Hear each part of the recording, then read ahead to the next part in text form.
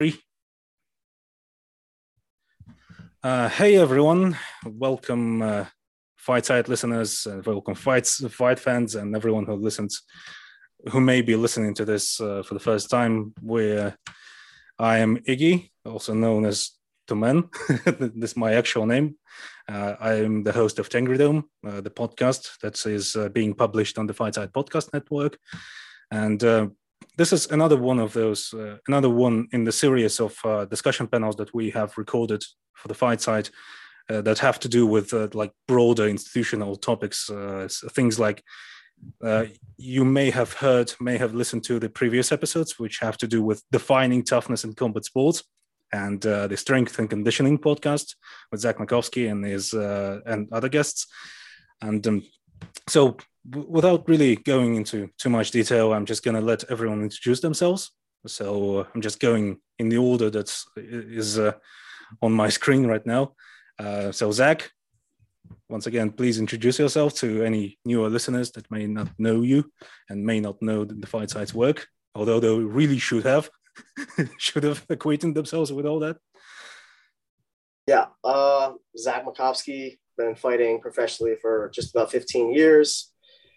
Now starting to get into coaching a bit as well. And, I've never fought amateur MMA, so I don't know how much I can offer to this podcast, but I have cornered a lot of people in amateur MMA, watched other fighters come up through the system. I competed in wrestling as an amateur, obviously, in college. And, now I also, on occasion, contribute to the Fight Site. So that's that. Yeah. To your point about what you can contribute, the idea is to contrast, obviously, the amateur experience and the pro experience. So we're very much looking forward to your input. That's why I brought on Mr. Torres, because yeah, exactly. He's got a lot of experience in this area. Today's guest of honor, Mr. Torres, please introduce yourself. I am the guest of honor. My name is Jose Shorty Torres. Been professional for almost about 6 years now, which is crazy to think about. I have been training since I was 4 years old, so I had a lot of amateur experience. MMA when I was 18, I had about 26 amateur MMA fights. I had about 50 plus in kickboxing, Muay Thai, and then hundreds in amateur wrestling in high school and in college. So when it comes to the amateur realm, that is my forte. I've kind of tried to be the pioneer of amateur MMA, at least in the States, and being a two-time IMF World Champ, which is the Amateur World Championships. It's a huge thing, and I am the other contrast. I'm the yin, while Zach is the yang. Well, I'm sure we're going to see more interplay between you two today, more banter. So, Trey, please go ahead. I'm Trayvon Coker.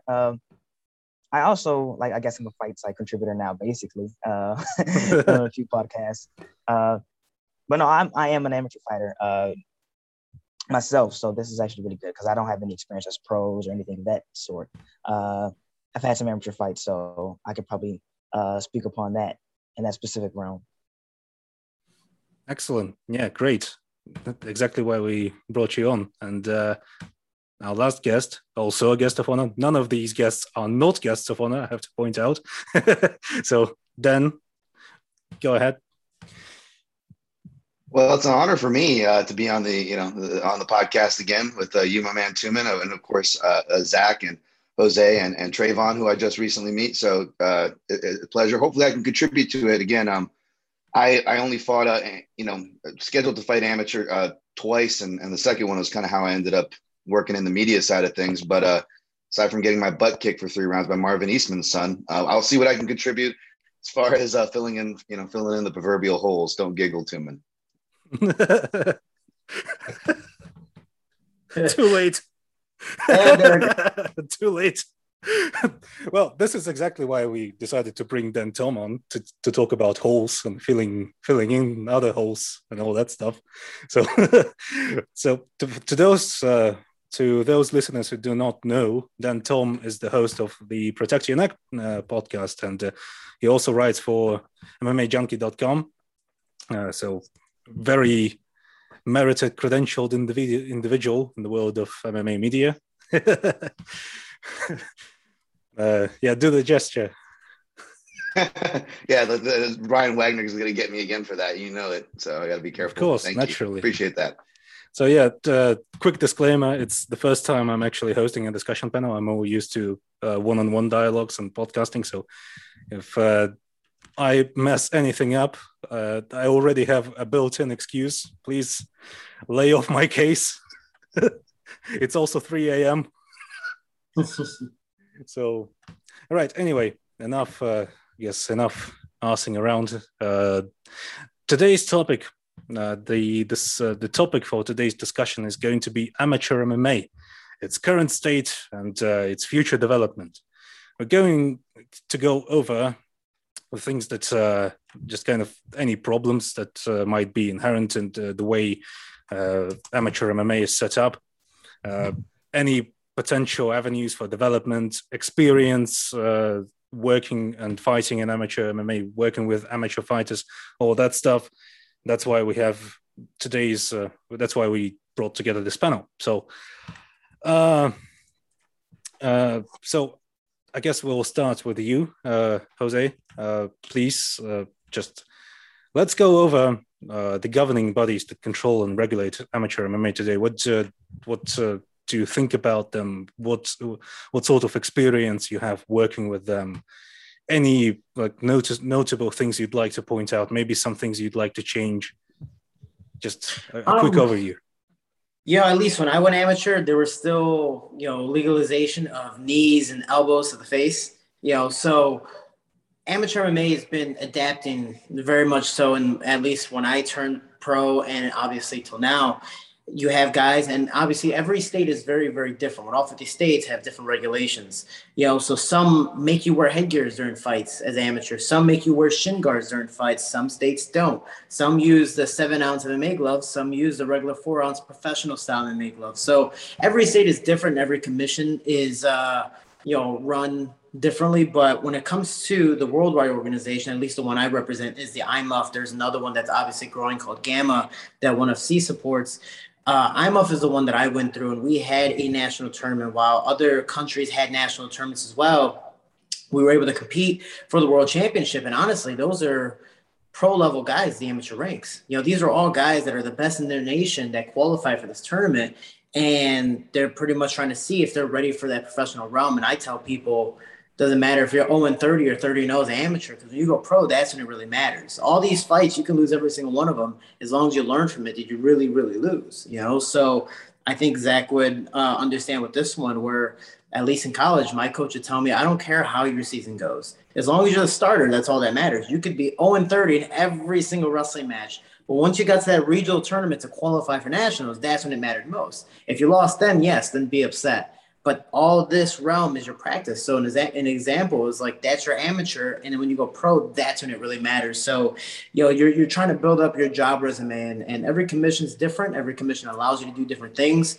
I remember fighting 4 times in 1 month, back to back to back to back every single weekend. Now I believe you have to have at least a full 2 weeks off just to make sure you are, capable of fighting again. And there's no brain damage or possibility of brain damage. So every state is operated by a different body, and obviously every country does the same. But amateur MMA is picking up all over the world, and as you see, organizations are starting to blossom because of it. Make full-time livings as promoters, as for amateur ranks, or even again these big bodies like IMUF, Gamma, and now the UFC, ONE FC supporting them as well. That's a huge thing. And I mean, you look at background, Lomachenko, Triple G, Canelo, De La Hoya, no matter how many fights they have as a professional, somehow, some way, their amateur record always gets brought up. I think Vasyl Lomachenko was like 396, 397-1. It's sort of disputed, but he's had a very large number of fights still, and it's Rigondeaux was halfway there. De La Hoya was around 200 fights. Triple G was around almost 300 fights. So it's the fact of it, and you look at them now as professional. Do you think, they might have taken a little more of a professional beating long-term wise? Because, again, for us, longevity. But the contrary to that is you're that much better and that much more prepared job resume-wise to go into the professional realm. And you look at Lomachenko, again, being the biggest example, winning his first world championship I believe, in either a second or third fight, and then being one of the fastest 3-weight class world champions in 12 fights. So it's a phenomenal thing. So would you agree that the creation of a centralized governing body for amateur MMA has been hugely beneficial for the sport overall? It's a huge thing. It's a huge thing, and it definitely should be in the Olympics. I know I'm actually in the process of trying to get into the Olympics now with the IMUF, but because just like in life, it's politics, So if you see in boxing, for example, or MMA now is a professional realm, there's so many different promotions. So being able to collaborate as one full body to have the Olympic Committee accept it is very difficult because everyone obviously is money hungry, this, that. But when it comes to the amateurs, just in general, like, to get as many amateur fights as possible. And it's a huge thing, especially you see the sport evolving. And for Zach being, 15-year, veteran, he can even tell that, like, man, some of these young guys are doing stuff that he did maybe when he was 30 and they're doing it at 21. It's something I'm now seeing about to be 29 and these guys are 21. And I'm like, man, I hate this kid, So these amateurs are getting a lot better. And it's because of all that practice and the growth of the sport. Yeah. So you contrast the overall IMF governing body and the amateur associations around the country in the US. And I think Trey would be able to comment on that specifically, like the difference between the way things are run in this overall governing body and how they are run in the individual states. Trey, please, your experiences fighting in amateur MMA. Yes, because in Texas, that's where I live and where I fight out of. You can see kind of big differences because sometimes I've seen amateurs in different states, different countries. Like Jose said, people have shin guards, some people have headgear, some people have the big fat puffy gloves, the 7 ounces, some people have the 4 ounces. In Texas, really, amateur MMA fights are very similar to like pro MMA fights. There's no like twisting leg locks, so no like heel hooks and things like that. There's no knees to the head. I think like reinforced, like the clinch, and there's no elbows to the head. So other than that, and 3-minute rounds too. Other than those things, it's very, very, very similar to a pro fight. And sometimes, again, with the good guys, like Jose was talking about, it can be indistinguishable from a pro fight. Like some guy would just be very good, and you'd be like, "Oh, this is a pro fighter," but it's an amateur fight, especially with the limited gear and everything. But no, yeah. So like, obviously, like it depends state per state, like how the infrastructure of the state is, how they develop their fighters and all that. I believe in Texas, the amateur commissions are like the same with the pro commissions. I don't think there's any like real like differentiation between either. Like it's just like obviously they do different stuff for amateurs, but I don't think they do anything different. Like there's no amateur, like specific amateurs within the commission and whatnot. At least from my opinion, from what I've seen. Yeah, a very common concern people raise when talking about amateur MMA is, of course, the issue of payment, first of all, and the issue of matchmaking. A lot of people who would like to start their amateur MMA career are often very concerned about the fact that they may be matched up with a guy who is much more experienced or just plain much better than them. How often do you really see that happen in amateur MMA? This is a question directed towards both Trey and Jose as well. Okay, Trey. Yeah, I can start. I can start with this. Well, my experience with amateur MMA, like matchmaking, is more so to do with like the promotions specifically. So there are a lot of promotions that run like pro cards or amateur cards or pro-am cards. And the matchmakers will kind of take care of that. And most of the time, it seems to me, just from what I see, it seems to be like, I guess, like record based most of the time, which is pretty reasonable, especially when you're going with people that are like, you have no knowledge over, or that are like 0-0, 0-1, 1-0, you know what I mean? So they won't, more times than not, they won't put like an amateur that's like 6-0 against an 0-0 amateur. Sometimes things happen, like short notice fights or like, et cetera, et cetera. Somebody might pick somebody. But more times than not, they'll try to match you based off record more than anything. But again, I will say this specifically from like the promotions that I know in my specific area. I would assume it could be a lot different depending on the situation, the circumstances, where you're at, and things like that. Yeah, at least in the amateur realm, I always tell people at least get 20 amateur fights because that's the experience you want to turn pro. Most guys don't. So their record is 5 fights, maybe even 10 fights, and then they usually go to the next realm of being a professional. So when it comes to having these guys fighting each other, The records are pretty much really similar. I've actually seen more problems in the professional realm where you see this guy fighting for a championship. Maybe he's 5-0, whatever the case may be. And then he's fighting some guy that's like 4-16 or 4-12. And you can tell these are like those setup fights. You're like, it's promoters and this and that. And obviously there's matchmakers. At least my promotion, Brave, does a really, really good job at, making some very, very fair and really well-tested fights. But then you have some promotions that are more feeder promotions that are trying to build up these guys. So they'll have this up-and-coming prospect who doesn't really have much of a record, but he's possibly undefeated, maybe one loss, versus some guy that's already past his prime at the end of his career, but he has 20-plus fights, but it's not like, 10-10. It's usually like 5-15 or whatever the case may be. So, when it comes to the matchmaking, that's hard. But again, you need a proper manager and you need to be able to, I guess, be logical with yourself and take the proper fights in both the amateur and professional realm. I'm sorry. Yeah, I would like to bring up another point that Jose brought up that I wanted to comment on. He was talking about like he advises people to get like 20 fights, and but most people get like 5 or 10. Like I guess in Texas, most people don't get anywhere near that amount of fights, and that's kind of not commented on. Most people get like kind of like max like 5-6 amateur fights and then they go pro. I guess I would assume it's because like in Texas, or at least again in my area, Houston area, like the amateur fights are really feel like pro fights, if I could say. Like people like, it's not like people get amateur fights back to back, like 3 fights in a day, 3 fights in a few weeks or whatever. It's like timetables, like 2 to 3 months for a fight, like a normal pro fight. Like people cut weight for amateur fights. People do all like the process for amateur fights over here. They treat it like a pro fight, if I could say, like in terms of just like mindset. So like, it's not like, I guess, other places, again, where you get like 4 fights in a day for a tournament, or like you get a fight every month, like back to back, or every few weeks. But that doesn't really happen much over here. So people don't have the time to get like the 20 fights because that's like already a career for them, hypothetically. Again, they get like 5 fights. They get like all those 5 fights within a year and a half, 2 years, and then they jump pro because they kind of already are doing pro type things, cutting weight, spending the 2-month training camp, et cetera, et cetera. So that was kind of cool to hear from like his perspective and how that. Well, if you think about it, if we look at my record, so I had at least 26 amateur MMA fights.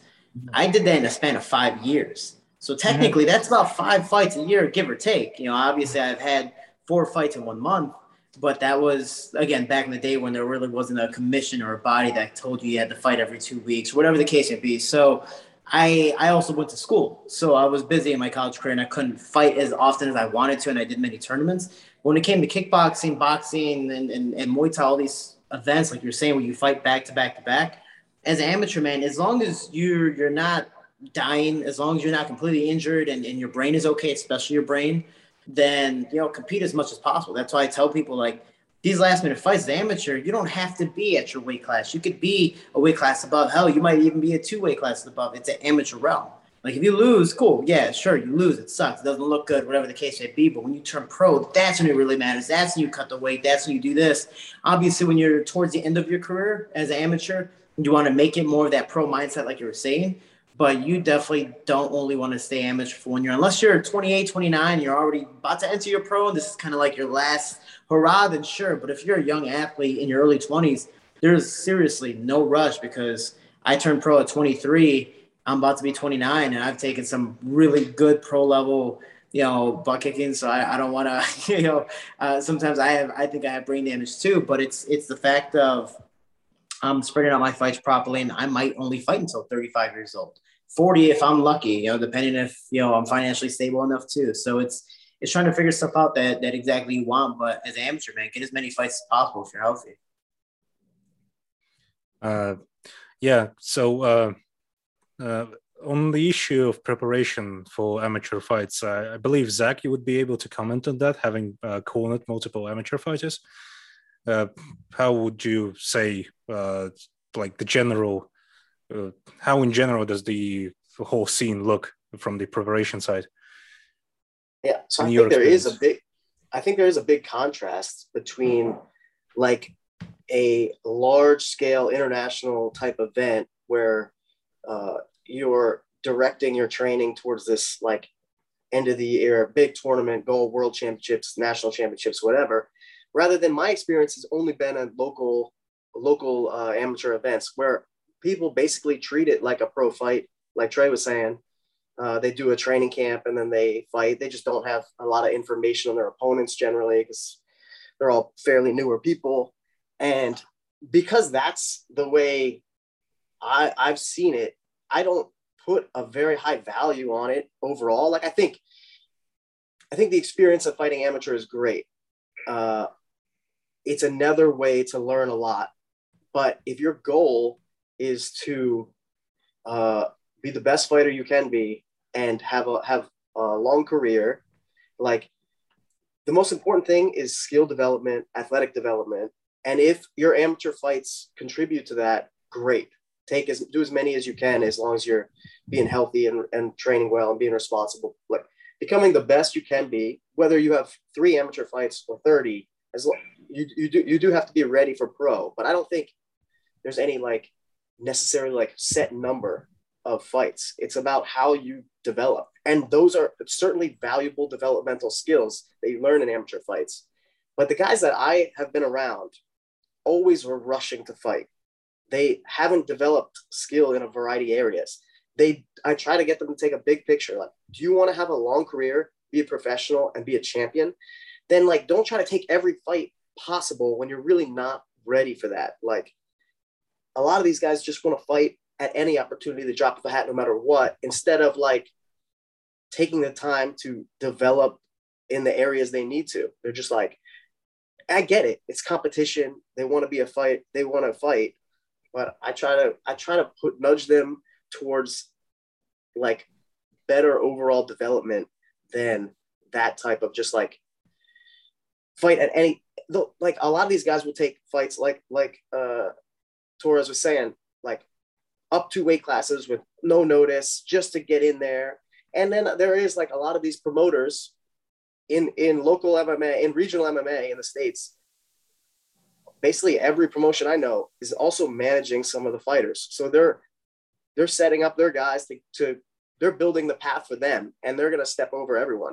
So you have to be careful. I mean, it's a mixed bag for me, from my view of it, because to me, it's about the development to get where you're going. And if fighting amateur, which I think can be a great developmental piece, if that helps you do it. And you can do it often, but it's not totally necessary from my perspective. But I think switching to like an international type thing changes it kind of changes the paradigm and it makes it something different. And I have no experience in that, but I like that better than the local MMA scenes that I've been around. Yeah, like there's this issue that comes into play when you're trying to prepare for an amateur fight in the local area that way, because then you start gaining experience that doesn't necessarily translate well to your future pro career. Like, would you really fight a guy 2 weight classes up in your pro career? Really? Like, I don't think that would really happen. I just want to step in. I just want to say I tried to, but he denied the fight. So I was trying to be a 3 weight class champion, and he denied the fight. All right, okay, so that happens. That happens, but sometimes the other guy is a pussy. Just being cheeky, of course. No professional fighter is ever that way. Anyway, Dan, haven't heard from you in a while. Would you offer any insight? Yeah, man. I like a lot of the things everyone was saying. I could see, I have no experience with amateur or pro in Texas, but I could see what Trayvon was saying, because you look at guys, obviously a lot of this stuff is pro parallels amateur issues in a lot of the things I've seen. And I recently reached out to a lot of coaches with a more current view and more relevant view on the amateur scene. And that seems to parallel there. So for example, with for all the pros and cons that the Texas Commission, mainly cons, no offense, gets lobbied at them. Perhaps it's not a surprise that they would have, looser regulations. For example, you look at Kevin Holland, and I don't know if it's XKO or XK. There's like a Chicago organization with a real similar name. I don't want to get them confused. Yeah, XFO. And it looks like they do pro am, which is important. And I'll touch on that in a second. but you also see like Holland had a lot of his Muay Thai bouts in there, right? So it sounds like a really wild mixed bag. However, and again, this is very differing opinions because I don't believe Tough Enough still has a connection, although which is the organization that I also fought for with I see on Jose's record as far as the IMAF. And I actually remember all that tournament. I was just brushing over that. I remember all that going down and whatnot. But from what I'm told, it's really important for amateur promotions to have pro shows as well. Again, without outing certain people, I was told it could be problematic in certain aspects because, for example, like, again, Jose, obviously, you're a talented MFer. You're an outlier. You had great winning streaks, titles, multiple weight classes, and you made the jump all right and are a great example as to why that experience. And Jose actually sentimented a lot of the examples I was going to say because I'm very ignorant even to boxing, much less other sports. But you're right. You hear these fighters kind of reference their amateur records, and I feel like taking it more seriously. Kind of to Zach's point, as far as I kind of have a come see come saw kind of attitude as far as the amateur scene as well. But kind of like what Zach sentimented, I'm not against some kind of overbodying organization or something that really takes it seriously and treats them like professionals because of the top-down mentality. And let's be honest, you professionals aren't treated that well in the first place. So the fact that, which is another issue, now I'm spitballing a lot here, but the fact that seems to be a problem with a lot of the people that I've talked to from my own experiences. And let's be honest, it's common sense, is that a lot of the amateurs, whether you want to say, well, they're amateurs, this is part of every job. If you want to work as a tattoo artist, you have to apprentice. And I get that. I'm not stepping into those boundaries here, but it's not a surprise. It shouldn't be a surprise that amateurs get treated a lot worse. Not just even from the normal leverage points as pros. I even experienced it to kind of a lesser effect when I had to corner someone last minute. I think it was in 2019 was the last time I cornered. It wasn't for Tough Enough. It's for another Las Vegas organization that was still using the ring ropes. And I saw Mazzagatti there, and I'm like, where's this guy been? And he still thinks it's like 2008, and he's the cock of the walk. And he is like just, yelling at me, yelling at, other commission members. And it just seems like a real place to flex. The promoters, this is the closest they're ever going to get to Dana White. So they're walking around like it, you know what I'm saying? And they'll talk to you guys, the experienced pros and coaches like a Zach McCoskey of the world. It ends up rubbing off, and they'll talk to you guys that way. And you guys are like, hey, okay, all right, hold on a second. Hopefully, I mean, I'm assuming you speak up for yourself and your fighters, but there's a lot of those attitudes there too. So just long and the short of it, I sentiment a lot with what you guys already said. I would be curious on what your guys' opinions are as far as amateur programs that don't offer the pro route, because, there's pros and cons to both of those. But for me, a lot of the parallels, which I'm sure we'll get into here, is it seems to parallel a lot of the pro struggle, but even worse, which I guess doesn't sound like a surprise, but yeah. Yeah, like if you think about it, ideally, what amateur MMA should be, if you look at the more established sports like wrestling or boxing, amateur sports is a way for you to gain enough experience. Well, not wrestling, but boxing at least is the place where you experience as many different style matchups as possible, where you gain as much experience as possible fighting different opponents with different builds, different attributes, etc. And having gained that experience over hundreds and hundreds of rounds of live fighting, essentially, then you move to pros, and then you're basically a complete fighter that can do it all. And right now, we don't really see that, especially since many amateur organizations basically essentially mimic pro MMA, as you've said, but see in a kind of a more ramshackle way. But yeah, to go back to the original question, I'm sorry I interrupted. Just had to voice this thought. No, I'm sorry if I kind of spitballed a bunch of stuff there, but no, I like that. And it's just an interesting argument because, you go to the mileage argument, right? To a lot of it. I mean, we're comparing boxing because it's like our closest neighbor, and not to do the overly pro MMA stat that we're so much safer than boxing, there's so much less head trauma. I mean, that varies, sure, there isn't. So you kind of get into that territory. And I definitely am not one nor one to relitigate those arguments, but there is some things in experience. And I guess one thing I wanted to touch on and throw to you guys is it's interesting because I heard a coach say once tell me that, it depends on how long you want to stay as an amateur to go pro. And it's a real double-edged sword. He said, as an example, for example, if I have a guy that's a wrestler and he comes from a wrestling background, I'll feel more comfortable if he wants to get that experience because he's percentage-wise, he's probably going to be taking a lot less damage. These are shorter rounds, smaller cages and rings, that are going to benefit the grappler. We can get him on top more. If he wants to get that experience, I would feel better about it than a guy who's more of an action fighter, jiu-jitsu submissions. He's throwing, head kicks. He's giving up position. That guy's going to give away his mileage a lot less faster. And if his goal is, in fact, back to the goals, which is important, what's your goal here? If his goal is, in fact, to go pro, and sure, he may have a wild, not the best fight IQ. I mean, who does? It's a very small percentage, right? It's a tough thing to do. You guys are under duress out there. But still, that this is his goal. Does he want to spend all that miles in the amateurs? However, conversely, using the wrestler example, those are like the one guys you see kind of rush to the plate. Bellator is trying to sign these guys before they've taken their last college test. Everyone's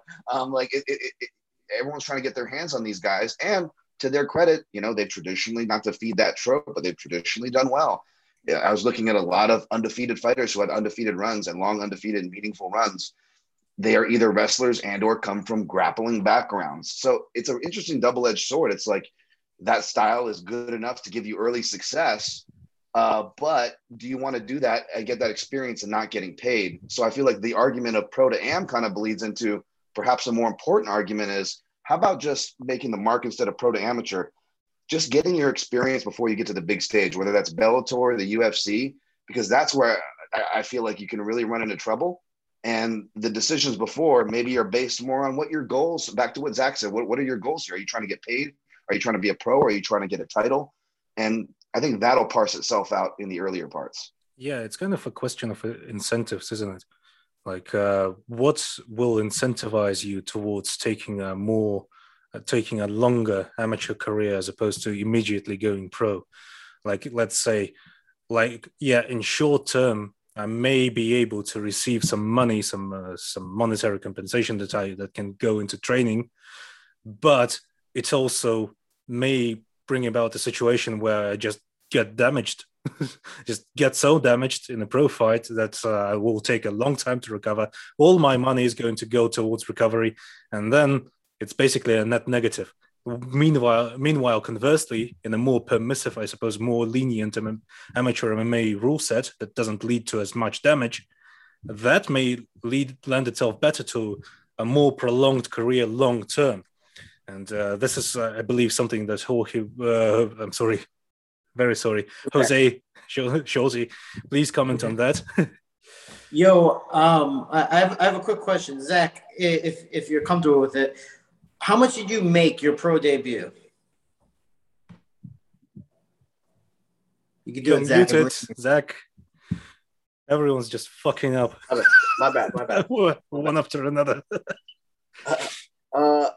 So I didn't fight amateur at all. Now this was a long time ago when I first made my debut.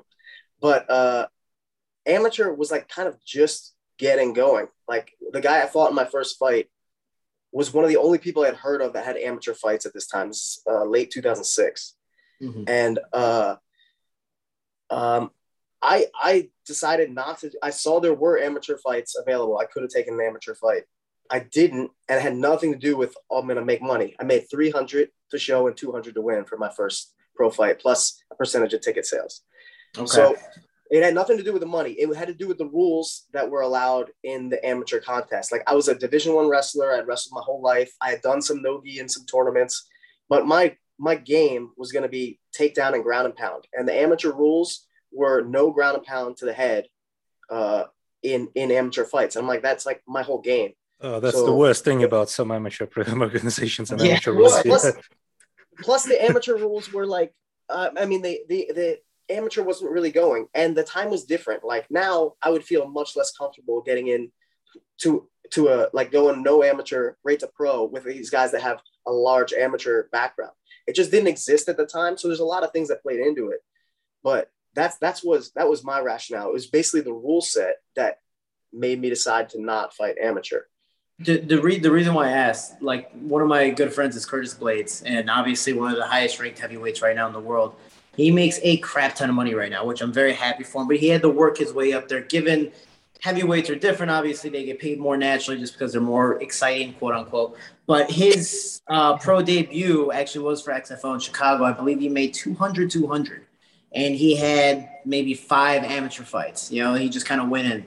Now, myself, I ended up turning pro immediately to Titan FC compared to a smaller regional promotion, and I was able to make 1,000 plus ticket sales. So I'm making pretty much 5, 6, 7 times more than what Curtis Blades did. Now, obviously, different generation, different time, obviously, compared to when you started, and obviously, I think 3 years after Curtis started. But the reason why I got paid so much more wasn't just because I was a good fighter, it's because I had the resume. It's just like any job. If you go in there with some type of, gigantic resume, you can ask for more because obviously you've been able to show that you can do more work. So when it comes to looking at, do I want to fight amateur for longer? That's why I say if you're young and you're still going to college like I was like, well, I'm just going to graduate first and then I'll, fight just in case if I get hurt or maybe I'm just not that good. At least I have something to fall back on. So I got my college degree and then turned pro. And I was like, oh, well, I'm not going to get my master's because now I'm semi getting paid well. You look at Amanda Ribas, you look at Leah McCord, you look at more fighters that did the IMUF. They got a lot of fights as amateur. Mohammed Mukaev, who's part of the Brave Combat Federation, that guy makes so much money in sponsorships. It is ridiculous. I'm actually really upset, but also proud of him, because he has the amateur resume to prove that he is one of the best. And he literally copied exactly what I did, just promoted that much more. It's just that, the generation's evolving. So it depends on what you're looking at. If you're older, need money, just, okay, cool, go pro and, wish for the best and hopefully all goes well. If you're young, get a college degree, save some money and fight as much amateur to get all the experience you can. So when you turn pro, you make that much more money. But there is that whole, man, you might be taking some pro level beatings before you even get up there, depending on your fighting style. Smaller guys in boxing, and I'm going to use that as a reference. Boxers, you look at Roman Chocolatito Gonzalez, I believe he's only 32, 33, and they're like, oh, he's already past his prime. And maybe 33 is technically past your prime, but smaller guys are more active. We might not get as many knockouts, but we're a lot more active. That means we're taking a lot more blows to the head. Smaller guys are not only more active, they also have way more violent fights usually. Yeah, and heavyweights, what happens? It's literally one good shot, and they're like, oh, well, I guess I'll fight in 3 months. And they're perfectly fine, and they get back to it. I mean, you look at Alistair Overeem, when he got knocked out by Francis Ngannou, it looks brutal, it's horrible, but that was one punch. It's like, that's one punch with a little bit of damage. He wakes up, all right, cool, I guess I'm going to fight in 3 to 6 months and get right back to it and have a pro career. I believe, what is Alistair, like 40-something? So is, what's his name? Anyways, there's more guys. Arlovsky's like 42 still fighting. You got Olenek. Arlovsky has an excellent deal, really. He just shows up, split decision someone, and gets paid 6 figures. Olenek, he's in his like early mid 40s. Like he's still fighting, but you don't see small guys do that. Small guys don't have that longevity. The guys in the middleweights, it really depends on your fighting stuff. You're, Floyd Mayweather, Lomachenko, move around, you're good, but that's not my style. Look at Gaethje. Look at Diego Sanchez, is probably a prime example. That guy should have quit a long time ago, So it's, and I love Diego Sanchez, but you got some guys who take a little more damage than they should, and they haven't learned yet. So going back to your point about, I agree with everything you were saying about like building your amateur resume and that being like a springboard that you can use to help kickstart your pro career at a higher level than you would otherwise. But that's why I think like the IMOF is a different kind of paradigm than these local MMA shows. Like you could be a local amateur MMA champion, and I don't know how much you're going to be able to use that to springboard your resume. But these like bigger ones where there's national tournaments, world tournaments, that's that's something worth as an amateur fighter, like putting in time to have that as a goal. Like Olympic boxers, like Lomachenko, the Olympic gold medal was his primary goal, right? There's no without IMOF or anything, there's no like amateurs that are like, my goal is to be an amateur champion. Like that's not the goal. If there is some kind of like world level prestigious event, I think that changes the whole way amateur MMA can be viewed. And that's kind of was my point. Yeah. And also, sorry, go ahead. All right. I was just going to add on real quick. I think that kind of adds on to the the pro versus or the amateur shows that have pro relationships, because I think that, even if, with politics being a thing, and even if, you got to go through crappy matchmaking, you don't have connections. If you build yourself through, you can use that resume, like Jose said, which I totally agree with as well. But also, if it's a show that does amateur and pro shows, then perhaps you've been able to build rapport to go into pros. Or even if that wasn't your goal, like me, like I just wanted to commentate, which I still haven't done, but they were letting a lot of the amateur fighters commentate. No offense to my comrades there, but they sucked. And I was like, I could do this really well. But let me just, I wanted to get, I wanted to get some amateur fights in just for my own itch as a martial artist anyways. So why don't I, Head Trauma had something else to say about it, which again, it doesn't take a lot, folks. It could just take, one good one, or it can happen in training. But I do, especially hearing you guys talk, I do see maybe benefits that shows that offer that. And again, it's weird where states are like, for example, you're talking about the heavyweights and the lighter weights. I felt like you're explaining all of Khalil Rountree's fights that I went to for Tough Enough. They were just quick knockouts at heavyweight, and the skill level is much different at amateur heavyweight. Not talking bad about heavyweights. Believe me, I'm just saying like it was. It's just one big shot. Please. Different. Specifically very diplomatic. but one last thing is that Justin James, who just fought this weekend, for example, he only has a certain amount of amateur fights, like the Tough Enough ones listed on his record. But he was in a state like Michigan that had a weird loophole where you didn't just have pro-am shows, but they were paying their amateurs because they were pro-am shows. Perhaps another benefit, granted, that's a little more wild West regulation, but again, perhaps a benefit for pro-am shows. And Justin was going to college in wrestling, and he was able to actually fight in between, but also make money, which, kind of motivated him to take more. He was still able to graduate, but he was done with school by the time and just wanted to fight, granted. But, that was a pretty sweet deal for him. He still, made it to the UFC, but, you'd have to ask him as far as how he feels, for his age and miles. But, if you can get into a state where they're actually paying you, and, maybe that's not a bad deal either. I mean, asking Justin Gaethje what he thinks about his career so far would be extremely interesting, since he's just so brutally honest about everything. I mean, the guy just went out. I look up to that guy, not just in physicality, but he has the same fighting style. When I made my debut for the UFC, I was like, I'm a Justin Gaethje to the flyweight division. Like, I just don't care. But to get back to your thing, I hope you do commentate. I really do. I think that'd be awesome. The only problem is, don't ever commentate where you have two guys that you might fight and you commentate for their fight, and then after it's such a close decision where they both look at you and go, who do you think won? And you're put on the spot. So I just want to say, hopefully you don't get put in that position. Don't worry, it wasn't that close. It wasn't that close. It wasn't that close. It really wasn't. I thought you won. I swear I thought you won. Oh, God. That was a fun day. I was like, oh, cool. I'm just here. Well, all right. Well, the thing is, this actually parlays.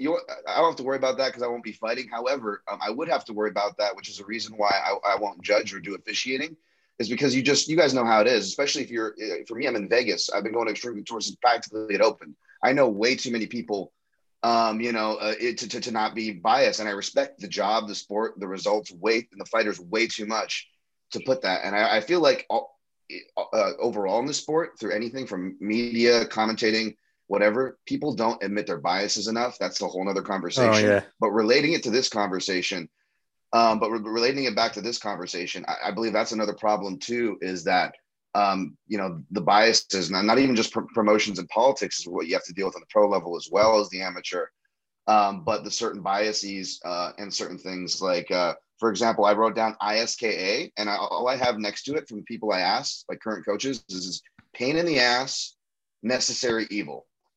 And, you get gyms that, are good about, letting these coaches in to get reps, especially here in Vegas. They're a bit, they're very lucky to have that opportunity, right? And these gyms are good about making that. But then there's all these politics, with gyms and coaches, with referees or promotions, and you'll see, promotion heavily booking certain, fighters from one gym and not from the other. And, I know that's a part of life, and much less the pro life, but I feel like that's a really strong presence in amateur that goes unchecked, just the biases. Yeah. More people should be upfront about their biases, analysts especially, because it's our job to evaluate everything. And sometimes you just forget to do it. But either way, to just sort of bring us back on track, amateur MMA, and this is going to be a kind of weird one, but I would like to really compare the development of amateur sports and how the interplay between amateur sports and pro sports on using the example of, say, other sports that do not necessarily have anything to do with fighting. And so, Trey, please, as the foremost NASCAR expert over here, please, quick historical overview. I think it started as amateur racing, wasn't it? Didn't it? What? No, no. To get back, I guess to get into the history of NASCAR, they were like moonshiners, basically running like alcohol during the Prohibition. Make things long story short, they were souping up their cars to run away from the cops, and then they were like, and then after everything, alcohol was legal and all that, they were like, well, we got fast cars, might as well just race them, and boom, boom, boom, boom, boom, boom, we got fast cars racing on tracks now. But I think like the question that you asked, and like how can amateur like sports influence the pros? And unfortunately, in my opinion, I think the pro MMA does a lot more influencing the amateur scene than the amateur scene does for MMA, because pro MMA, like again, speaking what Zach was talking about, how there was not even really an amateur scene when he was coming up, but there was a pro scene just already just purely developed, and so he just did pro because, again, obviously a lot of other things were better for him and all that. But like he didn't even have really like the best amateur infrastructure to even go through. And that was in, I think you said like 2006, right? 2005. Yeah. And so so MMA as a sport had been around for a decade prior. Before then, there's only pro fights really in MMA. There's no amateur system. There's no building yourself up. Like UFC one, you just coming in there, boom, just fighting off the rip. So I think for MMA specifically, there's no development, amateur developing pro fighters. I think pro has a lot more in terms of a lot more influence in terms of developing the amateur scene. Again, getting back into like the fight structure again about like here in Texas, like there's pro am cards for a lot of the promotions, and so obviously people amateurs train with pros all the time. You know this. So you have a pro, you have a pro teammate fighting on the pro card, and you're fighting on the amateur card. The amateur well card, not even the same card. They're on the same card. So prelims is the amateur, pro is the main card. For the amateurs, they're taking their 2 to 3 month camps because that's kind of when the amateur fights are booked. At least in our area, it's not like you can, like join. It's not as easy to join like national amateur leagues like how Jose was talking about, which are very awesome and cool. When you're in the local scene, it's just like you take your every few months, and that's the pro structure bleeding its way into the amateur structure. People weight cut a lot more, and like again in my area with amateur, that's the pro structure bleeding into the amateur structure. Like people don't fight at a weight class really. They try to make it at their weight. Like they try to if they're 35ers, they're gonna fight at 35. If they're 70ers, they're gonna fight at 70. You know what I mean? And obviously, yeah, you'll see people be a little more lax amateur than pro. Yes, that is true. But I think it's the pro game that bleeds into the amateurs, and at least in MMA. I'm pretty sure in other sports it's probably different. Amateur can kind of bleed into the pro and shift how the way the game is played, shift the way how the meta is played and all that. But still, for MMA, I don't think that's the case at all. Well, yeah, that's right now. That's obviously it's more apparent in how the whole system is set up. But what do you think are the developments that need to be made in order for amateur MMA to start actually influencing the pro game? Like, what would you like to see personally? Like, for example, in the US, at least, in your area, at least. That's a really good question. I haven't really thought much about that. Really, I would probably say, I guess, probably there needs to be some some differences between the pro and the amateur game. Not like, and it's kind of some set identified rule sets as well, because amateur scenes are so different, like where you're at.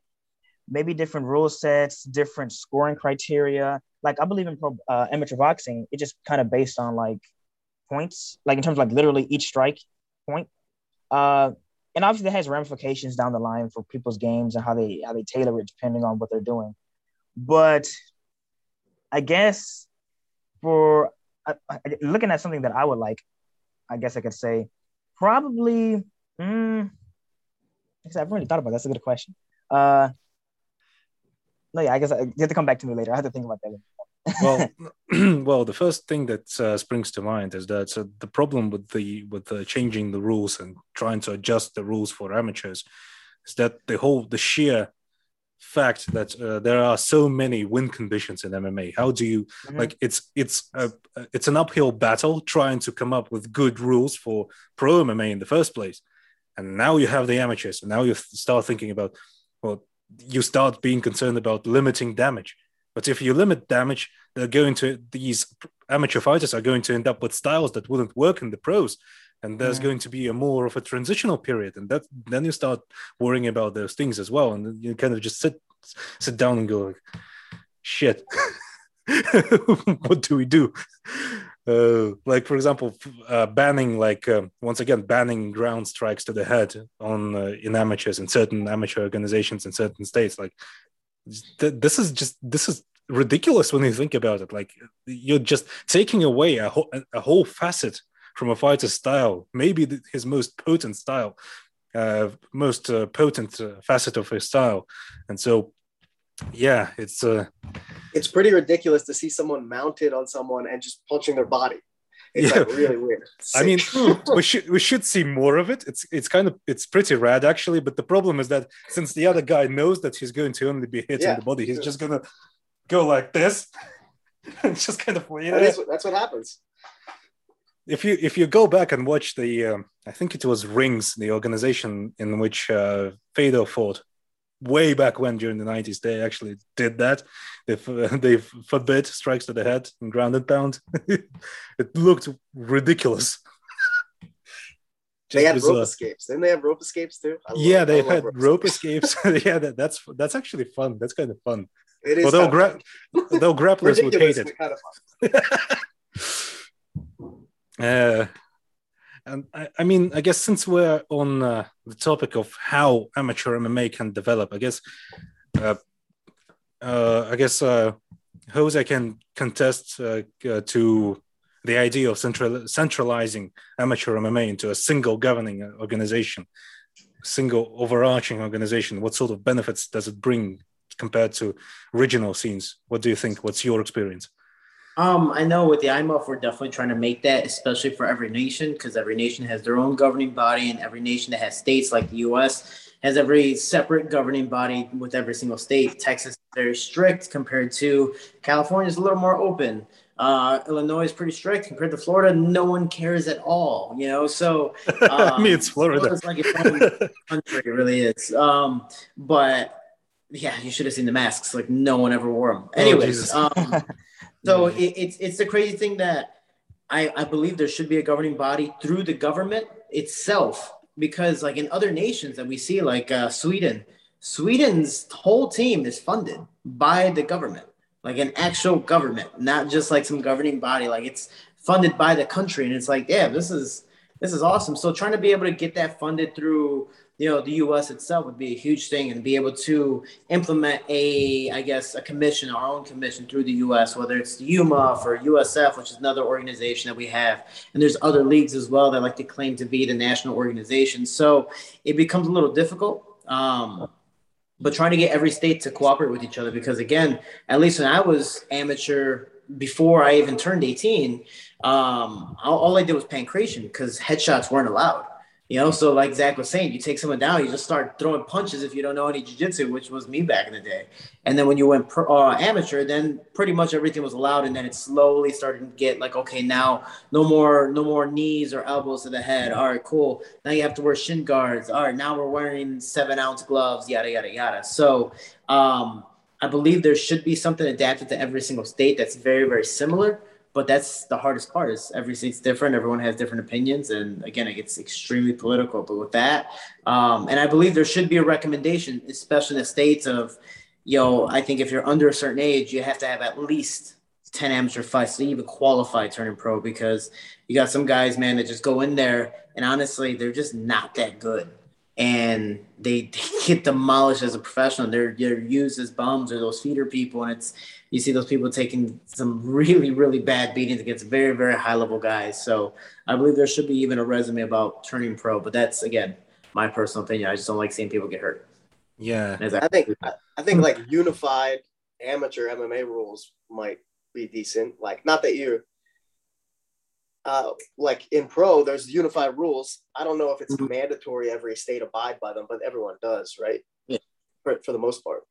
I mean, Yeah, no, it's a good thing.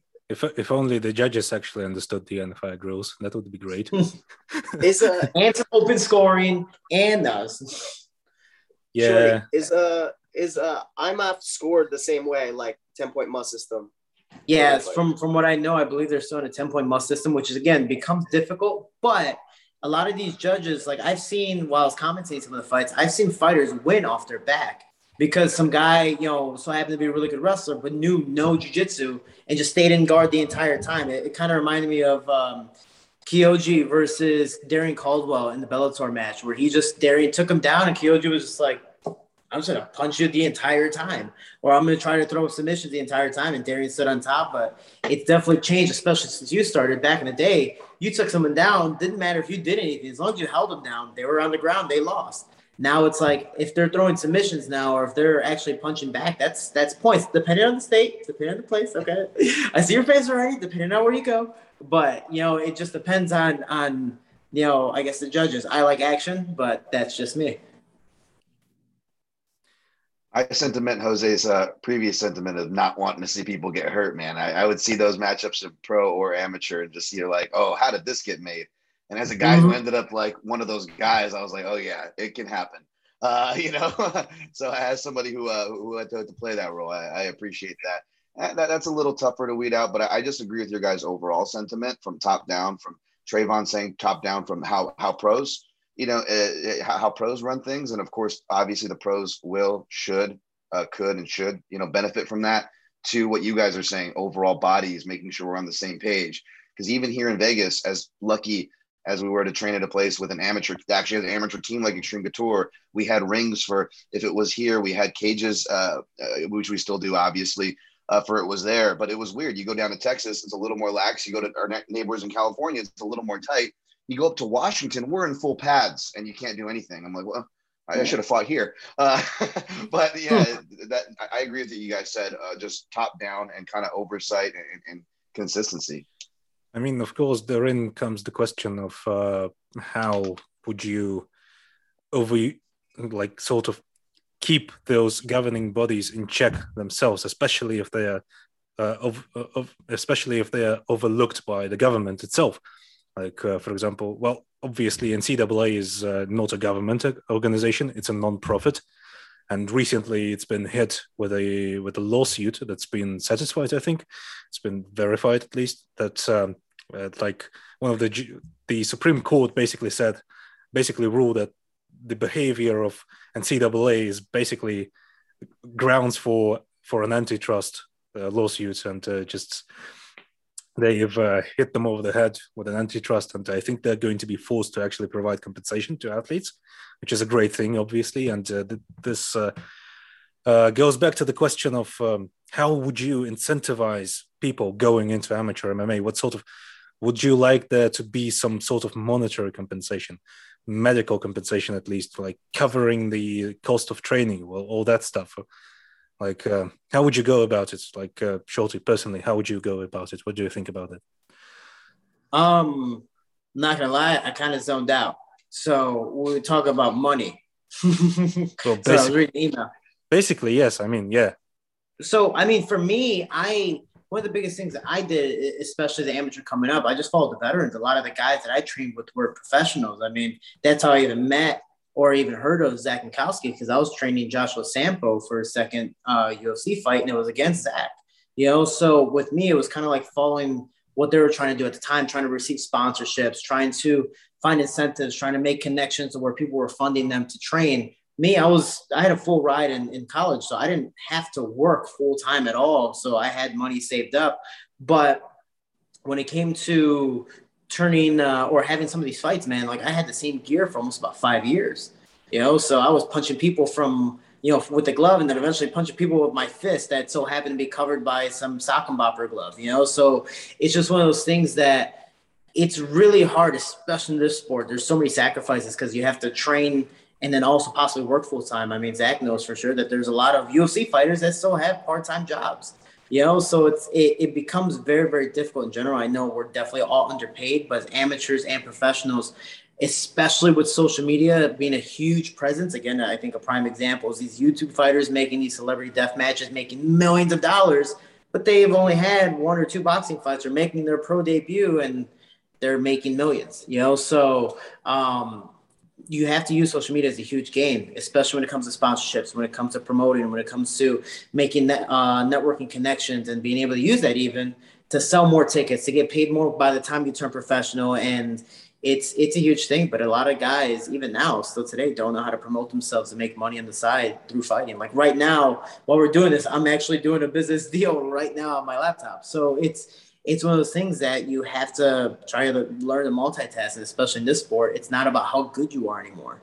It's about how popular and how many tickets you can sell. Yeah, that's pretty much you exactly. You got to be a promoter and a fighter. Yeah, can't just be a fighter.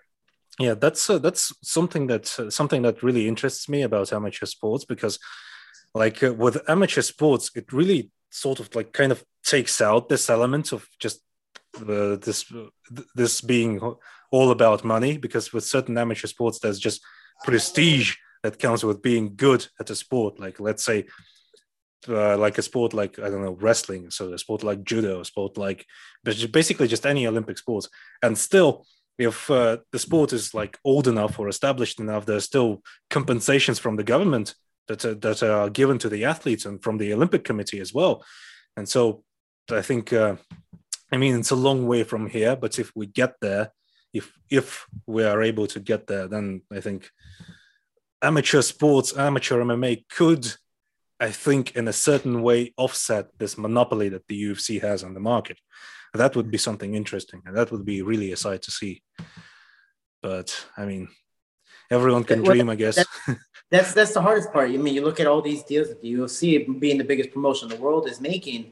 None of that money goes to the fighters. Obviously, that's what Brendan Schaub, really put out there when the Reebok deal came in. He's like, dude, I was making $100,000+ every single fight through my sponsorships. I made more money than I did fighting, but now I got this Reebok deal, and it's telling me because I only have 5 or 6 fights on the Zuffa banner, I make $5,000 a fight. Like that makes no sense. So, it's being able to hopefully one day have the UFC, and because they're the leader of MMA, they could possibly change the fact of maybe they use this new Venom deal to pay these fighters for training camps instead of, hey, we're only going to pay you when you fight.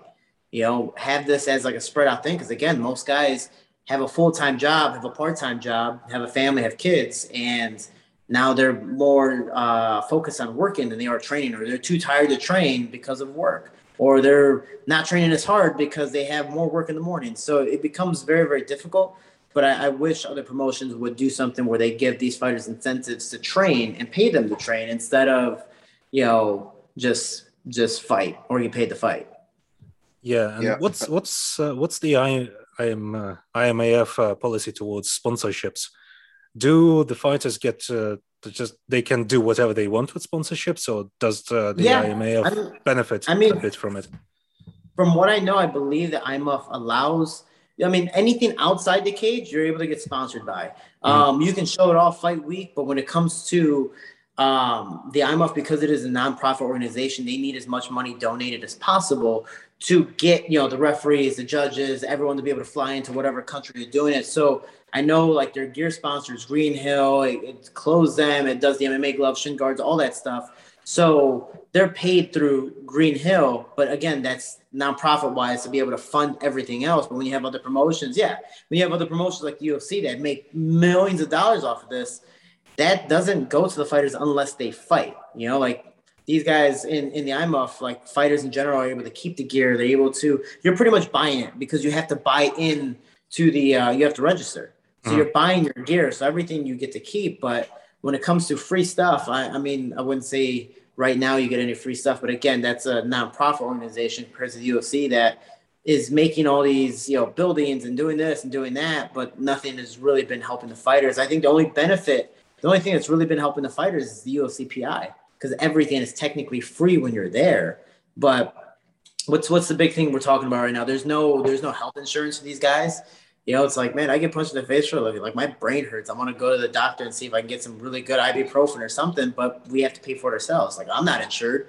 I don't know if Zach's insured. So if I happen to break my leg right now, I got to pay for that all myself, you know? So it gets very difficult for fighters, but it's also being able to save as much money as possible through different, you know, incentives. Yeah, and that's like a decade. You know, it's been a decade since I fought amateur, and you know what Jose was citing was like, you know, top of the top of the market, right? UFC, you know, the top treatment that a fighter can get on paper, proverbial. I'm using air quotes here for anybody just listening, but like, yeah, that was still the same. You're still incentivized the same. I remember I popped because I kind of had that attitude like Jose. I was trying to take as much boxing smokers, kickboxing smokers. I actually won a grappling tournament like a month before my amateur fight, but in like the final match, I allowed a guy to pop my knee with a heel hook attempt. I got on top and was able to finish, but just stupid ego. Like, why did I let that happen? Is a, you know, I already had this fight on the books that was much more important. But I remember I was incentivized, like, you know what, even though I'm not an amateur, Tough Enough has $1,000 deductible. So I'm going to go and claim, regardless of how the fight goes, I'm going to go and claim I got this knee injury in the fight. And then, you know, because unemployed. And even when I was employed, especially with a lot of people today, you know, it doesn't mean you have health insurance. So even if you're a pro fighter and the UFC, you still have to have another job. You still might not have that insurance, and you're still kind of incentivized through these things. So I felt that was a great point by Jose that I just wanted to piggyback on, and overall say that the points that he and you guys are making, again, a lot of these are top down, trickle down effects here that we feel where these problems kind of tend to parallel.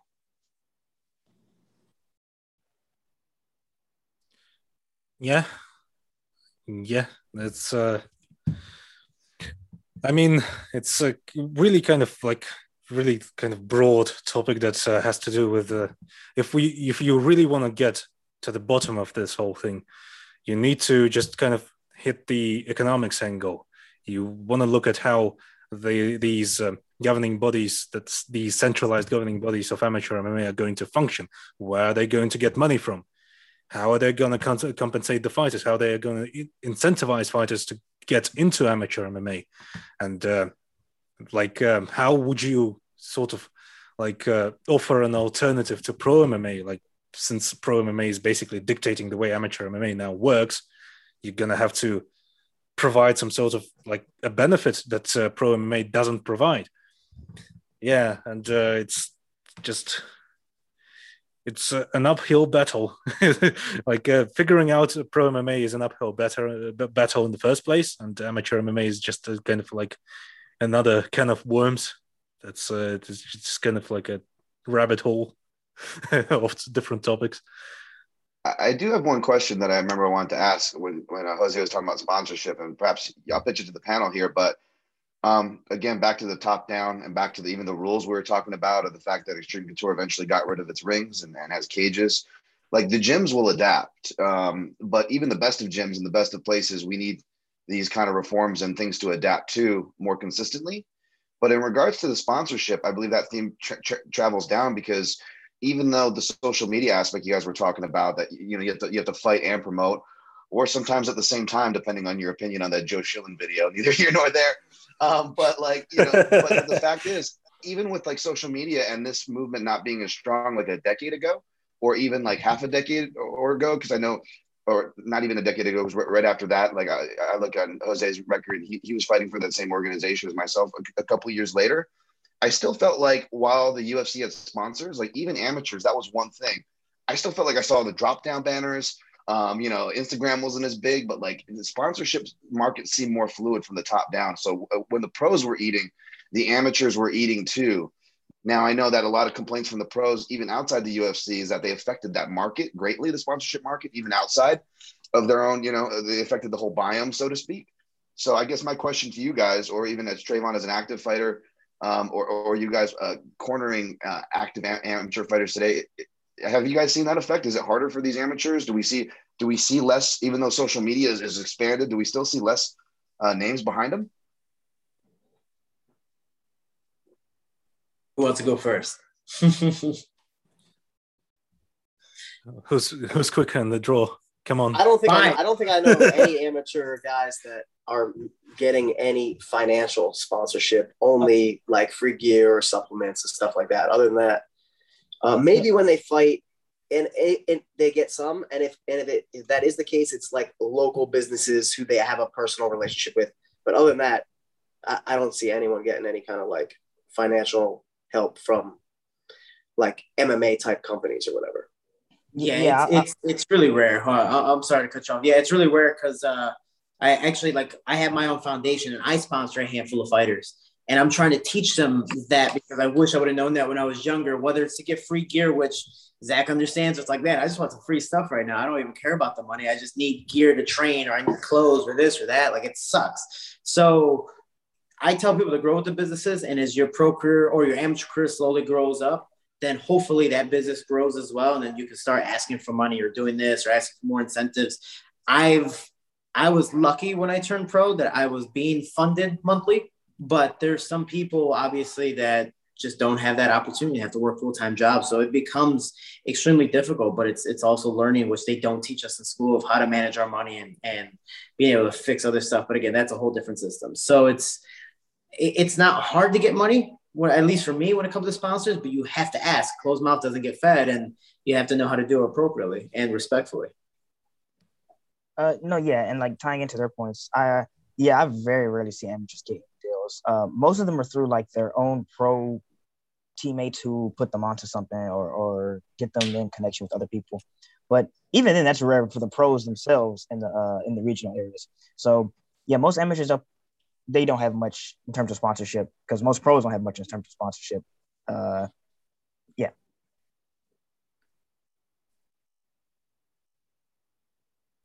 Yeah. I guess that just goes to show just how young the sport is in general. Like the idea was to compare and contrast amateur MMA and pro MMA, but right now all I'm getting from this conversation is that they're just intrinsically connected. You can't really contrast them. They just function in similar ways. The way pro MMA functions, the same way amateur MMA is going to function, and it's just once again a long way from here. I suppose I hope IMF is going to provide is going to continue growing and continue just sort of building, and maybe at some point we're going to see this centralization where MMA is going to start being sponsored by actual governments to just kind of create actual programs for athletes to compete in and to just sort of gain experience and grow as athletes, grow as fighters, and then maybe we'll see some kind of like a competition and more tournaments that are going to take fighters from that are going to see fighters from all over the world competing at the highest level, basically, and it's going to be essentially seen as an alternative to pro fighting. Like maybe in like say 10 years, 20 years, we're going to see a fighter that is never going to turn pro, that's just going to become, I don't know, a gold medalist at MMA, and that's just going to be his career. That's just going to, that's it. Yeah, I think it'll be interesting. I think it'll be interesting to see how it continues to develop, if it ever makes it to like the Olympics or something like that. Would it kind of be its own thing, or would it be like, should amateur MMA be like its own branch, kind of like that, or should it be on like developing people for the pro game? And maybe you can coordinate both of those things together. I mean, boxing doesn't seem to be that way. You know, like when you see amateur fighters, like, how will his style translate to the pro rules? But they have different scoring system, and the sport is a little different. Whereas if you keep it, I guess, the same, maybe you could coordinate both of those paths. I don't know. I think it'll be interesting to see how it happens. Yeah, it's kind of the main problem is reconciling the very nature of MMA is that MMA is noisy. There's just so much noise there's so many techniques you can employ. There's so much stuff you can do. And that's why we sort of see this. The general trend used to be is that you compete in another sport for however many years, get good at it. And let's say that's something like wrestling, something like kickboxing and boxing. And then you transition to MMA, having had that experience fighting in another combat sports and competing in other combat sport. But yeah, I mean, it would make sense if amateur MMA stayed as a sort of like a stepping stone where you kind of use it as a way to just grow as a fighter before you, and develop as a fighter and mature as a fighter before you get into pros. But yeah. I'll but just add that. Sure. Sorry, go ahead, Dan. Just real quick, I just want to say, I'll just add that, like, to get that prestige that you spoke to, and everybody here's kind of spoke of, is that I think the incentive can't just be for the amateur to be like, I want to get this title, which is important. It's the martial arts spirit. But I think the promotions and the pros and then the other side waiting for it also has to value that. Like, kind of what Jose said, being able to market that. And you can do that to varying degrees. But I'll just say this, that, like, I wonder if we'll get a shift of what could help make that more important. Not just the centralization that we're obviously talking about, but a weird key here is, like, I'm 36, and I feel like martial artists or fighters around my age or older, that's where you'll see, like if I told you guys I had a black belt in karate and taekwondo, it's like, well, you grew up in the 90s. That's when, it was dominant. And I feel like we're seeing a lot less of that. Brazilian jiu-jitsu black belts will probably be like the last to go, right? Because they're still somewhat relevant, although there are different schools of thought as far as the no-gi. A lot of fighters remain purple belts their whole career. It's not a coincidence. It's because the other training takes them away from things, right? So I wonder if we see a retraction of traditional martial arts, traditional ranks even, and follow suit if these MMA accolades become more valuable to not just the fighter, but the promotion themselves, if that makes sense. What's also interesting is that it's probably like, provided it develops in the correct way, it's just going to get more people into MMA and just sort of increase the overall talent pool. More people will become interested. I just can, like, people will start putting kids into training MMA as opposed to training, like, say, wrestling or boxing or any other individual sport. So that through sheer numbers, that would just maybe increase the actual skill levels, the skill ceiling we see in MMA. And maybe we'll see a shift away from, let's say, this meta where, in order to win fights, many MMA fighters just develop a style that gets them hurt more often, like hyper aggressive styles that are just offensively based, that are based on non-stop offense. But hard to predict. I mean, it's a cool style. Not gonna lie. I'm here for a fun time, a long time. Yeah. I mean, I suppose we've been able to hit on most points that we had, that I've intended to raise. But of course, obviously, there's much more questions about this whole thing that still needs evaluating, and sort of like some research needs to be done. Like, for example, like the prospect of MMA becoming an Olympic sport. That's a whole other can of worms. If you look at the Olympics, the way the Olympics have been set up for years on end, so many corruption scandals all over the place, constantly judging scandals, bribe scandals, all that stuff. And if MMA becomes an Olympic sport, we're going to have to deal with that as well. So, I mean, I guess we could sit here and talk about it for ages, but I'm assuming you guys have places to be, things to do. But something like that. Yeah. So this I guess is a good convo. Thank you for this discussion, everyone. And before you go, like, any closing statements, any ideas on how would you like to see amateur MMA develop, or just some concluding thoughts? I guess let's start in the same order that we started. Zach, let's go with your closing statement. I mean, I would just reiterate kind of, I think the bigger national and global kind of shows seems to be a better way to handle amateur MMA than it currently is. And I mean, I don't have experience in it, but I would say for my guys, I still think they should take, like, the goal should be to develop your skills so you can perform under whatever circumstance, and whatever path is going to help you get there is what I think you should follow, depending on what's available to you. So, but yeah, I hope it becomes an Olympic sport. I hope these these like global amateur programs continue to grow. Yeah, that's it, I guess. Okay. Thank you, Jose. For me, I just believe people should get as many amateur fights as possible, especially if you're young.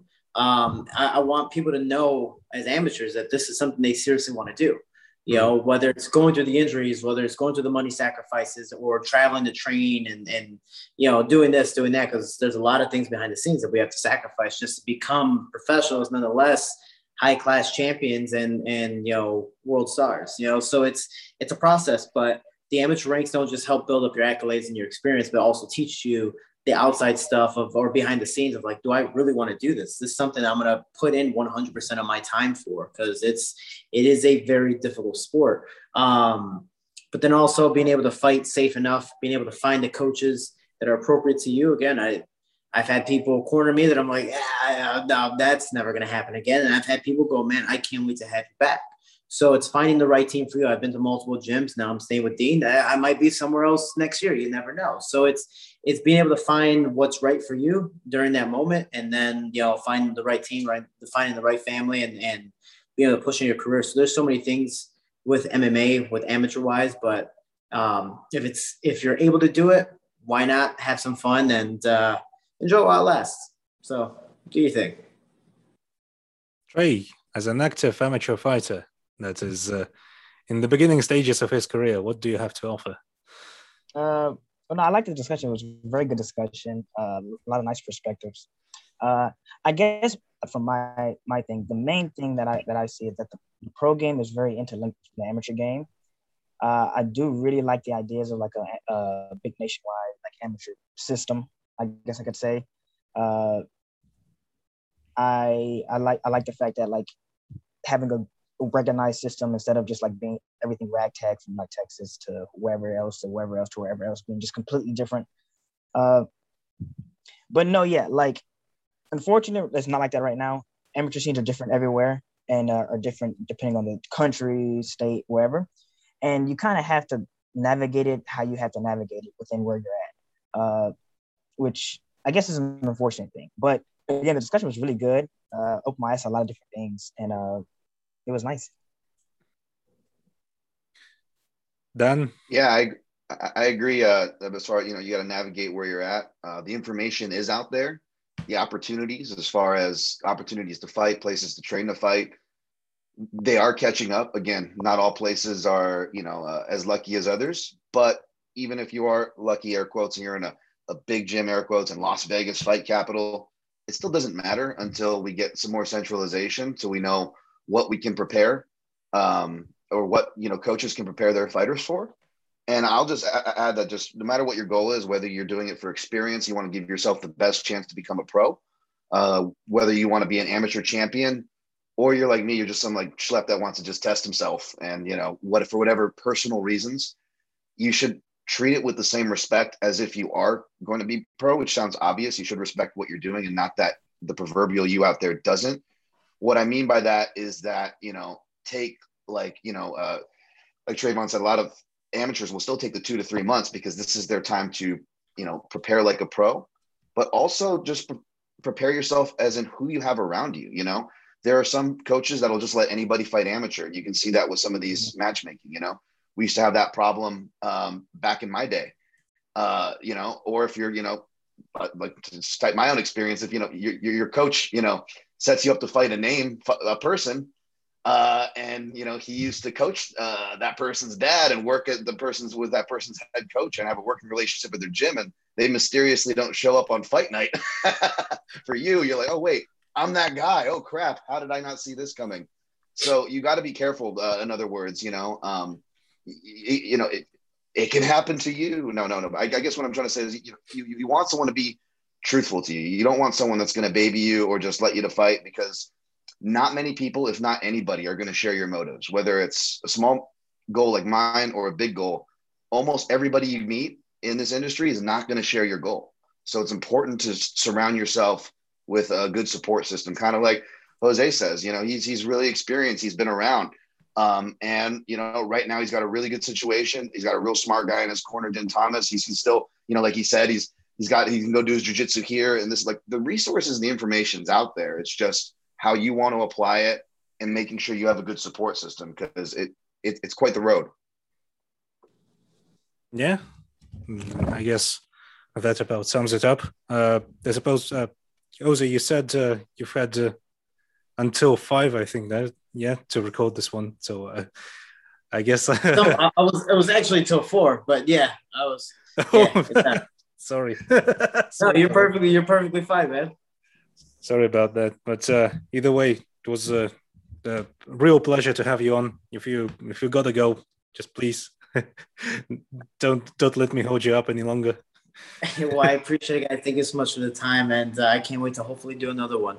Yeah, as if you have the time, we're going to continue this conversation. There's still lots of things we have to touch upon. I think lots of things to be discussed. Yeah, and it's going to be a real pleasure to have you back on. Thank you. For sure. Next time, guys. I gotta go. Take care of yourself. Thanks for joining. See you, pal. Yeah, thanks. Yeah. So, I guess we've hit on most of the stuff that I wanted to cover, to just sort of like give an intro to the overall topic. So, if it's okay with the rest of you guys, I think we may join up for a follow-up discussion for a part 2 of this discussion. I think there's still lots of things to cover, lots of ground to cover, but overall today, I think we've gotten a bit of a glimpse into how amateur MMA works today. Saying this for the listeners, of course, not for you guys. You already understood you already understand all this stuff, but either way, hope this was an enjoyable listen for everyone listening, and for more discussions like this, for more long form discussions like this, subscribe to the Fight Side Presents channel. Check out our website where we post our articles, and check out the Fight Side Podcast Network for any of our podcasts where we discuss more stuff like this, and also weekly MMA breakdowns. Check out the main channel, check out our Patreon, lots of stuff on there. Dan, please, if you have any plugs, plug away. Plug all our holes. Oh, geez. No, speaking of that, now you just find me at Dan Tom MMA for my stuff.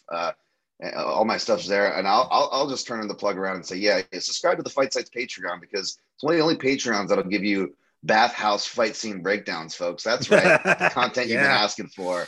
Thank you, Ed. So I'll just plug that. That was a great piece of content. Props to whoever suggested that. Yeah, and also while we're at it, I've recently recorded a podcast with Conor Rebush of Heavy Hands that has to do with fighter personalities and how personalities affect fighting styles. It's just us prattling on about armchair psychology the whole way through. I guess you'll enjoy that if you enjoyed this piece of content. And check out Dan's stuff right back at you, Dan. And Trey, any plugs that you would like to have, would like to do? Also follow Trey on Twitter. I think it's just. I would really recommend to not do that, man. Mainly because Twitter is a terrible place. Like, don't be on Twitter, please. So you don't condone Twitter, is what you're saying? I don't condone Twitter, man. I mean, wise. Even though I'm on it, but still, very wise. I'm gonna be the nice person and plug everybody else's stuff. Listen to Tuman's podcast. All his podcasts are great. Timber Dome, all the fight site stuff. Listen to Dan's podcast, all the stuff Dan does. I think Protect Your Neck podcast, right? Is that it, right? Yeah. Correct. Yes, sir. Thank you. Watch Zach's fights. I've been watching Zach's fights for years, so you should do it. If I'm doing it, you should do it. But no, that's about it. Any news about upcoming fights? Any upcoming fights? Hopefully something soon. Like I say again, Amateur is different to me. I gotta wait like months for fighs and all that. It's not the same as I think there's other places. I think there's actually footage of you fighting, isn't there? That you may want to direct some people towards, just sort of to check out your fighting style and all that stuff. I think I have fights on YouTube, but I'm not sure. Like, I think they're like unlisted links or whatever. Just if you can type in my name, hopefully something cool will pop up. Maybe not. It's whatever. But no, yeah. I think the fights are on YouTube, but like again, they're unlisted links. Like they're like, for those of you who upload videos or don't know how it works, like it's like only you can only watch it if you like are the owner or like send the link itself. Yeah. So Zach, any upcoming content for the fight site that you would like to announce? Just this one. Any future announcements? Pleasure being on with you guys. Yeah, I don't have any scheduled fights or anything. I'm teaching. I'm now like running the MMA program here at Finishers MMA in Bethlehem, Pennsylvania. So dealing with some amateur fighters now, some pro fighters, and I'm still gonna fight. I'm just waiting on that. I know Torres will have his semifinal bout in the Brave Flyweight tournament. I don't know if it's scheduled yet, but it should be coming up fairly soon. He's fighting Ali Bagatinov, and the winner will face the guy that I just beat, who got the decision in the finals. So robbery. I'll plug Shorty's next fight because that'll be a good one. Him and Bagatinov should be a really good one. Yeah, and if anyone wants to watch your Brave fights, where can they find them? I think depending on what country you're in, it's different. In the US, you have to go through the Fight app, and then you could just search, like, my last one was Brave 50. I think the event's free, so you can just go watch the whole event for free. The last couple events they've done are free. The earlier ones were like $15 pay-per-view, streaming pay-per-view or whatever. But I think the last bunch are free. So yeah, and the rest is just on Fight Pass and on Bellator, right? The UFC fights will be on Fight Pass, yeah. Yeah, I don't know where to find Bellator fights, to be honest. It was a long time ago. If everyone wishes to have a great time and just has some time to kill, just go back and watch Zach's fights. A great fun. Paul in the house. So I think that's enough of that. Great fun having you. Great fun having you on and talking to you guys. Always some interesting insights. Trey, I would like to have you back for part 2 if we figure out the schedule. I think we will. I think we managed just fine with this one. Right, not gonna take up any more time from you guys. Just right. Get some sleep, Iggy. Yeah, I know, for real. Yeah, I feel like I'm gonna pass out. I'm just rambling right now. You need a sign off, Izzy. That's what you need. You need I'm just trying to come up with. I'm trying to come up with a funny way to sign off. But I mean, I guess, fuck it. That's the end. Go away. Show's over. All right, let's go. Goodbye.